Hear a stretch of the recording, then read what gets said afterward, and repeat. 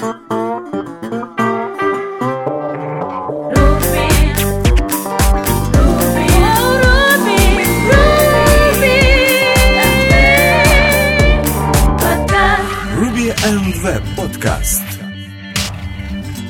Добрый день, дорогие слушатели! Вы слушаете 11-й выпуск 5-го сезона подкаста РВПод.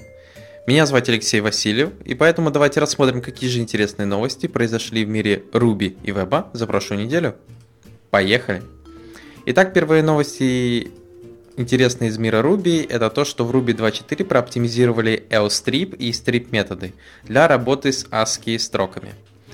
То есть, как мы знаем, эти методы используются для того, чтобы убирать пробелы в начале или в конце строки, или же, если использовать strip, то он убирает и там, и там. То есть, это комбинация lstrip и rstrip. Вот. И получается, до Ruby 2.4 rstrip был немного оптимизирован и эффективно работал, но не сделали такое с lstrip и strip методом. Поэтому, получается, в Ruby 2.4 методы оба прооптимизировали, и они работают достаточно быстро. Скорость приблизительно в 14 раз быстрее. Вот так-то. Единственная проблема только, что это работает только с ASCII строками. То есть, если у вас используется multi-byte, UTF, например, то скорость будет такая же. То есть, как у Ruby 2.3, так и у Ruby 2.4. Проблема, то есть, оптимизация заключается в том, что туда добавили специальный код, который быстрее детектит пробелы и быстро проверяет и убирает их. Понятное дело, что если использовать несколько байтовые строки, то там приходится дополнительный overhead добавлять, что в данном случае не помогает. То есть получается скорость одна и та же. Но в любом случае новость хорошая, то есть прооптимизировали еще два метода.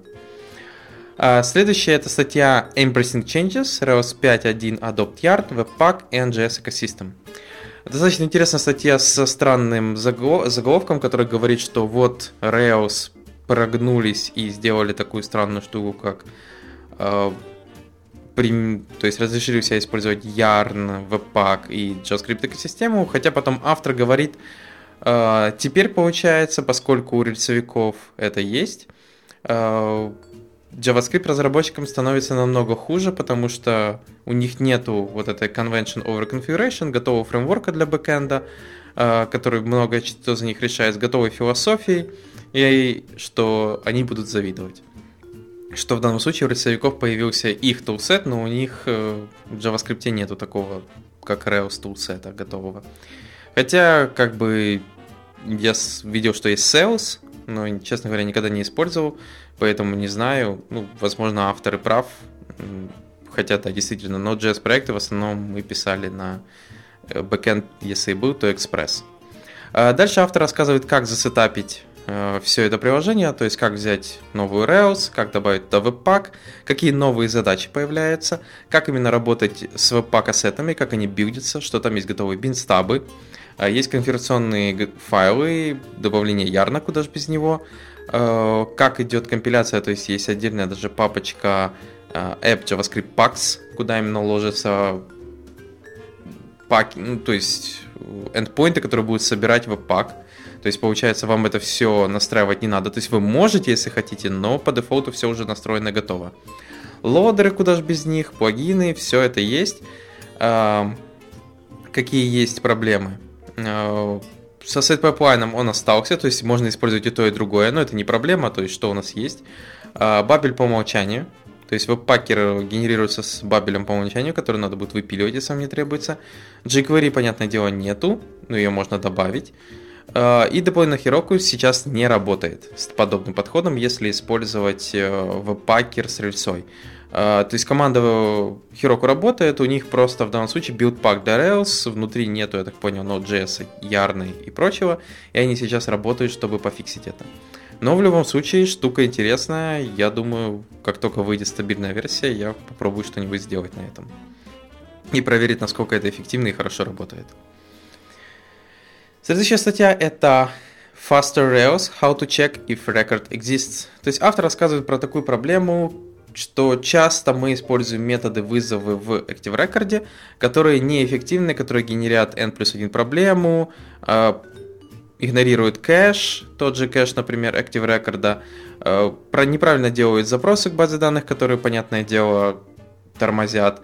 И в данном случае автор рассказывает про такую интересную штуку, как правильно проверять, есть ли данная запись в базе данных. То есть есть разные методы в Rails. Это present, empty, any, exists. Так вот, когда автор проводил исследование, он говорил, что все они генерят достаточно неэффективные запросы, кроме exists, который, получается, делает select 1, то есть ничего почти не выбирает, и лимитирует именно запрос. Тем самым, получается, он очень быстрый, потому что вы просто возвращаете 1 или 0, который превращается в true или false в Active Record. Он показывает, что самый медленный это present, где-то у него работает почти 3 секунды, в то время как exist 1,1 миллисекунда, то есть достаточно мало. Дальше автор рассказывает, где все-таки exist не следует использовать. Например, когда вы уже собрали все нужные записи в память, и тогда можно использовать такую штуку, как any.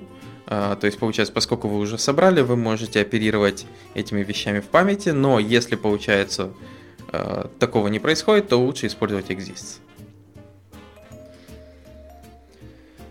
Перейдем к следующим новостям из мира JavaScript. Итак, первая новость – это выход jQuery 3.2.0.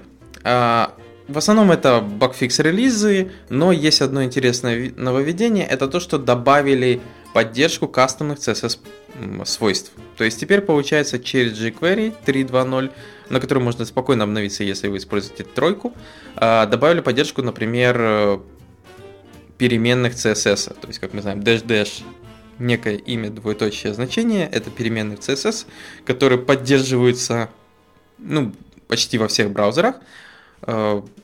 Вот. И в данном случае теперь оно не работало, если использовать CSS свойства, но теперь это можно использовать.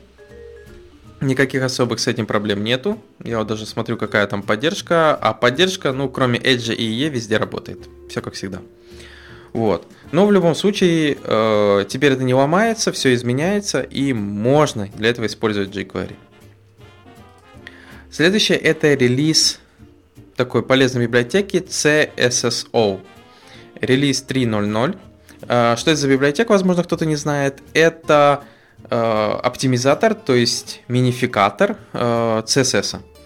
В основном он достаточно работает хорошо, он удаляет лишний CSS, компрессирует его, превращает в короткие формы, реструктуризирует, то есть то есть CSS становится достаточно маленький. Вот. При этом в этой версии они полностью, то есть они используют до этого Gonzales для CSS-парсинга в AST-дерева вашего CSS. Теперь они достаточно много переписали и используют отдельный проект CSS3. То есть теперь, если вам нужно, например, использовать AST-дерево, можно, есть еще один проект, который называется CSS3, который умеет делать AST-деревья по CSS. Он достаточно стабильный, как обещают, в любом случае это надо проверять. И также проект теперь имеет отдельный command line утилиту, CLI, через который можно его гонять. То есть получается, если вы не хотите мучиться с интеграцией в ваш проект, саму библиотеку, непонятно куда ее засовывать, или там не знаете, как справиться с веб-пак-конфигом, или какие-то плагины к веб-паку не работают, то можно просто подключить command line утилиту и делать это через command line. Почему бы и нет? И еще одна статья, это про то, как бороться с такой вещью, как Reflow. Reflow я даже не знаю, как его назвать правильно. Это получается, когда браузеру приходится перересайзить что-либо еще. То есть, например, автор показывает пример, что вот мы с подобным боролись, у нас есть некое приложение, и основная его задача быть четко помещенным в экран браузера, во viewport, и получается никаких скроллингов не должно быть, разве что внутри. То есть header, footer, боковое может меню, оно должно быть стабилизировано, и там внутри может что-то находиться с overflow auto, например.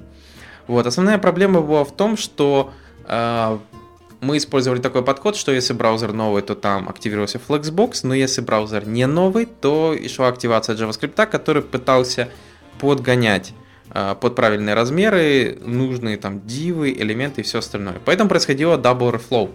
То есть, получается, сначала рисовалось один раз все дерево, а потом срабатывал JavaScript после его загрузки и делал еще один repaint, то есть ему приходилось это делать еще раз.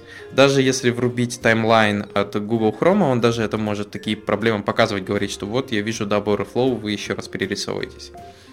Вот, автор рассказывает про такую же проблему, например, работы с картинками.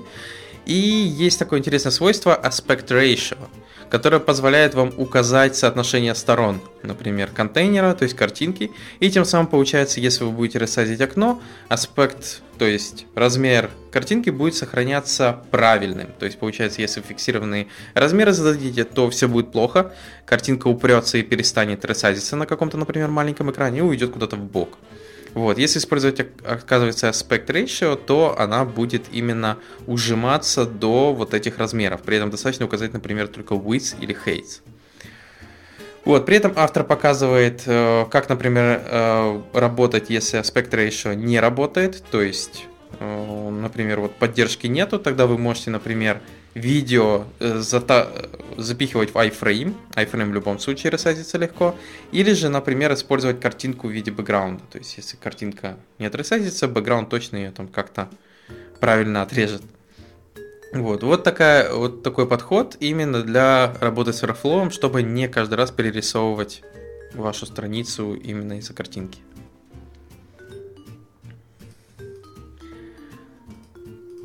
Перейдем к следующим новостям из мира Ruby. Первая статья – это как деплоить Rails 5 приложений, используя AWS Elastic Beanstalk. Возможно, кто-то не знает такую штуку. Это в AWS есть такая сервис, который позволяет вам описать в неком темплейте вашу экосистему, там сколько серверов, что на них должно быть приблизительно. Ну, там есть готовые темплейты, то есть, например, там для Ruby, Go, еще чего-то. PHP, Node.js, и получается потом вы на основе этих темплейтов можете расширять ваши сервера там, или скейлить нагрузку автоматически по времени, по загрузке CPU или что-либо еще.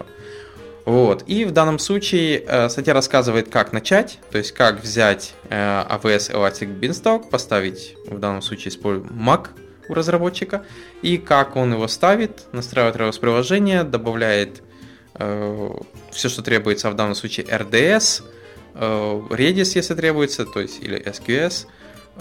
Тут как раз все расписано. Поэтому, если вам интересно, как подобное делать в Амазоне, ну, понятное дело, не забываем, что в таком случае вы будете активно привязаны к Амазону, вот, можно глянуть эту статью. Следующая достаточно простая статья, это в Ruby Letters про то, как создать драфт-блокпосты в Middleman. То есть Middleman достаточно крутой движок для рендеринга статических сайтов. Вот мы для RVPod его активно используем. Есть еще другие, Jekyll на Ruby, а также есть еще на Go и многих других языках. Вот. И у Middleman вот вроде бы все есть, но не хватает такой штуки действительно как драфта. То есть туда сам блокпост можно пометить как published false, но в таком случае он не виден ни в development, ни в build-системе. То есть он просто исчезает, но файлик существует. И в данном случае нету такой возможности симулировать папочку нижнее подчеркивание drafts, как это делает Jekyll. То есть у Jekyll можно такую папку создать, и тогда блокпосты будут видны только в development. То есть при билде они не будут присутствовать. И автор показывает, как небольшими усилиями, никакого суперхака, просто использовать конфигурации, там development, не development, создать именно драфт блокпосты, и тем самым получается у вас будет определенная папочка с драфтами, где вы как раз будете их рендерить, показывать, как, понятное дело, их игнорировать, чтобы не билдить, потому что middleman тоже может их зацепить. Ну, что добавить в user в robot.txt на всякий случай, и как это показывать на UI. Поэтому, если вы используете middleman, я думаю, можно глянуть, если вам нужны такие штуки, как драфт-блокпосты. Ну, я делаю проще, я просто коммичу, например, но не билджу, то есть потому что билдом занимаюсь я сам вручную. И тогда драфт-блокпосты, они не видны на сайте, пока я не сделаю ручной билд. Но, возможно, у кого автоматизировано это все, подойдет такой вариант.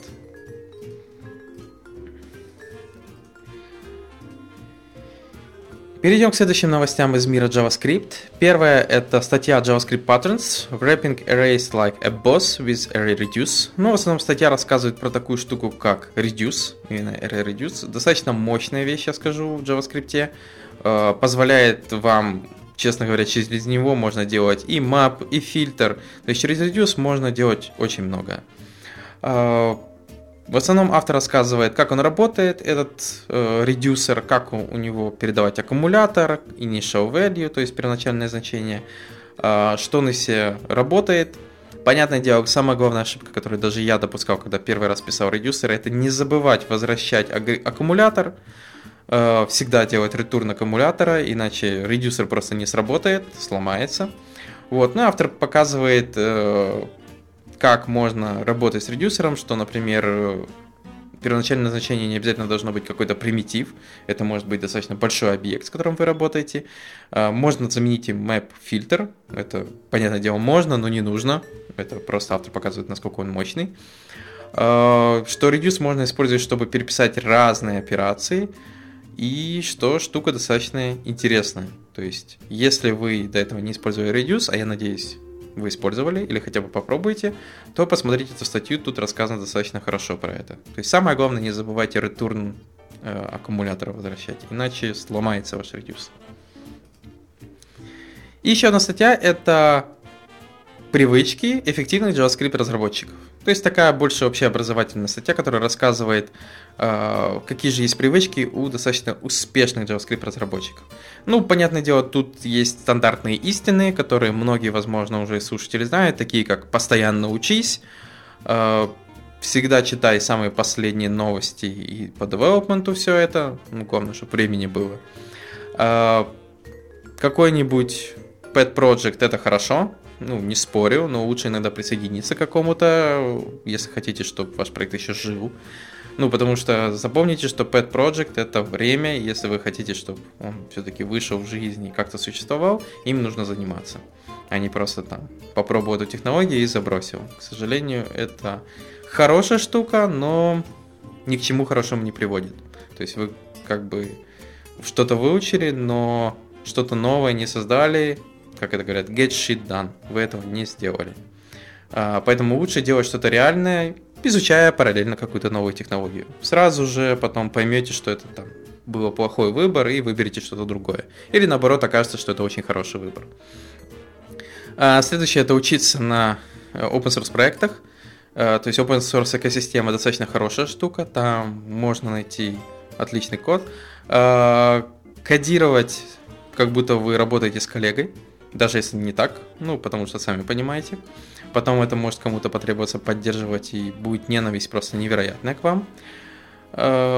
Всегда держать в голове идеальное решение и всегда получать какие-то челлендж, то есть с чем-то бороться, что-то изучать. Ну, опять же, все это верно, все это правильно. Вот я как-то пересказал вам коротко блогпост.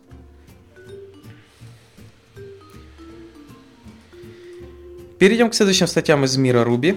Первая – это работа Ruby и Google спредшитов. То есть это в Twilio блоге рассказывается, как взять Ruby и начать работать, интегрироваться с Google спредшитами. Рассказывается, как построить интеграцию, что для этого нужно использовать Google Drive Gem, в котором можно написать там всего 12 строчек кода, и у вас просто будет сразу готовый скрипт, который будет что-то забирать из Google спредшитов. Ну или же, если требуется, то будет модифицировать их. Статья достаточно простая, поэтому, если вам это требуется, можете глянуть. Скажу вам, что вот мы, например, Google спредшиты используем для автоматизации определенных процессов, потому что визуально это достаточно удобный инструмент, и поэтому есть какие-то Ruby скрипты, которые там забирают данные из одного источника и потихоньку там крон задачи вытягивают, ложат их в спредшиты, чтобы потом не разработчикам было удобнее с ними работать, там фильтровать или что-то еще делать. Понятное дело, что если данных очень много, Google спредшиты все-таки тормозят. Ну и также очень любят съесть весь ваш CPU. Еще одна статья, это опять же в Ruby Letters от того автора, который рассказывал про Draft Middleman блокпосты. Тут рассказывается про гайд по Postgres, как читать эксплейны. Explain достаточно важная штука, чтобы понимать, правильно составлен запрос или нет, правильно ли его понимает база данных, правильно ли она будет забирать данные по нему. Поэтому автор берет Rails и показывает, как читать explain, что он из себя представляет, какой его синтаксис, как что-либо другое читать. Все тут рассказано. То есть, что такое эстимируется performance, что такое cost, что такое rows, что такое with. Все это расписано. Поэтому, если вы не знали, как читать explain, она достаточно короткая и рассказано вот именно то, что требуется знать. Я даже, думаю, не напишу, то есть, как это правильно делать. Вот, даже есть рассказы про визуализаторы, которые позволяют визуализировать explain. Поэтому, если вам интересно, почитайте, посмотрите. Хорошая статья, если работаете особенно с Postgres. Вот скажу честно, я за то время, пока работал с Postgres, вот сейчас есть проект с Muscle, и я не могу нормально читать его explain. И, к сожалению, разучился. Надо будет где-то поискать себе статью, как это правильно делать, но вот с Postgres до сих пор помню, работаю, и explain, мне кажется, достаточно более понятными. У Muscle вот эту таблицу я до сих пор не могу иногда правильно прочитать и понять, что же происходит и все ли правильно происходит. Это не потому, что Muscle плохой, просто я говорю, что в данном случае постгрессовские explain, мне кажется, понятнее, потому что они в виде древовидной структуры или JSON, их очень просто читать. Перейдем к следующим статьям из мира JavaScript. В данном случае это полезные библиотеки. Первая называется Introducing React Loader. Это даже не библиотека, а целый блогпост, который рассказывает про то есть подход разработки компонентов, когда у вас очень большое приложение, и вы не хотите грузить все приложение сразу, например, на 5-10 мегабайт JavaScript. То есть вы хотите загружать динамические компоненты по требованию, когда они требуются. Вот. И автор рассказывает, как можно сплитить, разбивать компоненты. Есть вариация по роутам, есть вариация по component base, то есть по компонентам. Вот. Автор рассказывает вот как раз про этот React Loadable, да, называется так. Это специальный high order компонент, который вы используете, и внутри как раз описываете, что импортировать, куда импортировать, как его передавать. И в данном случае эта система, она как раз позволяет вам динамически загружать ваши компоненты. То есть автоматически разбивать код, автоматически, то есть можно бороться с определенными бликами, работа с прелоудингом, все тут расписано. Поэтому, если у вас подобные проблемы, ваш React приложение достаточно большое, и вы хотите его как-то разбить на куски, чтобы оно сразу, например, появлялась какая-то экран, кнопка, а потом уже все, что дальше, а не грузилось 20 минут JavaScript, то можно как раз глянуть в данном случае эту библиотеку. Следующая библиотека полезная – это Plank.js. Это 2D JavaScript engine для физики, то есть для 2D физики. В основном он кроссплатформенный, понятное дело, и используется для разработки HTML5 игрушек. Тут есть хорошие примеры с машинкой, например, которая симулирует гравитацию, движение машинки, блоки и многое другое. Достаточно все очень просто и прикольно выглядит, поэтому если вам надо написать какую-то простую игрушку 2D в браузере, то можете как раз посмотреть на эту библиотеку. Очень хорошая. Следующее это Waffle Grid, то есть вафельные гриды. В основном это библиотека, которая позволяет вам проще и быстрее работать с Flexbox гридами. То есть вы просто ее подключаете, она достаточно легковесная, написана на SAS, легко кастомизируется, и тут есть хорошие примеры, как сама библиотека работает. Честно говоря, пока не использовал, в одном из проектов пришлось использовать другие гриды, не Flexbox, но эти смотрятся тоже неплохо, при этом достаточно такие простенькие. И напоследок, интересный язык называется Oblivion. Вот так звучит странно. В данном случае это язык программирования, который компилируется в SVG файл. Это, конечно, громко называть языком программирования, но назовем это DSL, который компилируется в SVG разметку. То есть у него есть специальные структуры, операторы, синтаксис похож на Ruby Python, работает как в браузере, так и на Node.js. И у него даже есть питоновские иммутабельные списки. Вот так-то. Вот, и тут есть примеры DSL, где они там расписывают какие-то штуки, говорят, что нарисовать, как нарисовать, и в конце вы получаете красивую SVG-шку. То есть в основном это, я думаю, для динамической генерации SVG на основе кода, вот что-то типа того. Там, например, может быть графики, может быть. Хотя есть Raphael.js, я не знаю. То есть, наверное, единственный плюс, что вы смотрите не на SVG разметку, которую надо модифицировать, а смотрите на код, который потом, если надо что-то поменять в рендеринге SVG, вы меняете код. Я думаю, штука подойдет тем, у кого вот как раз такие проблемы. На этом все. У нас такие короткие новости. Также хотел рассказать, что вышла вот как раз на этой неделе книжка «Работа с PostgreSQL, настройка и масштабирование», пятая версия или издание. Полностью, понятное дело, бесплатно. Ссылка будет в шоу-ноутах. Качайте, читайте, комментируйте, может быть. Ну, хотя не обязательно. В любом случае, книга open source. Можно даже контрибьютить, если сильно хочется. Но в любом случае, спасибо, что слушаете нас. Подписывайтесь, пишите комментарии и услышите нас на следующей неделе. Пока!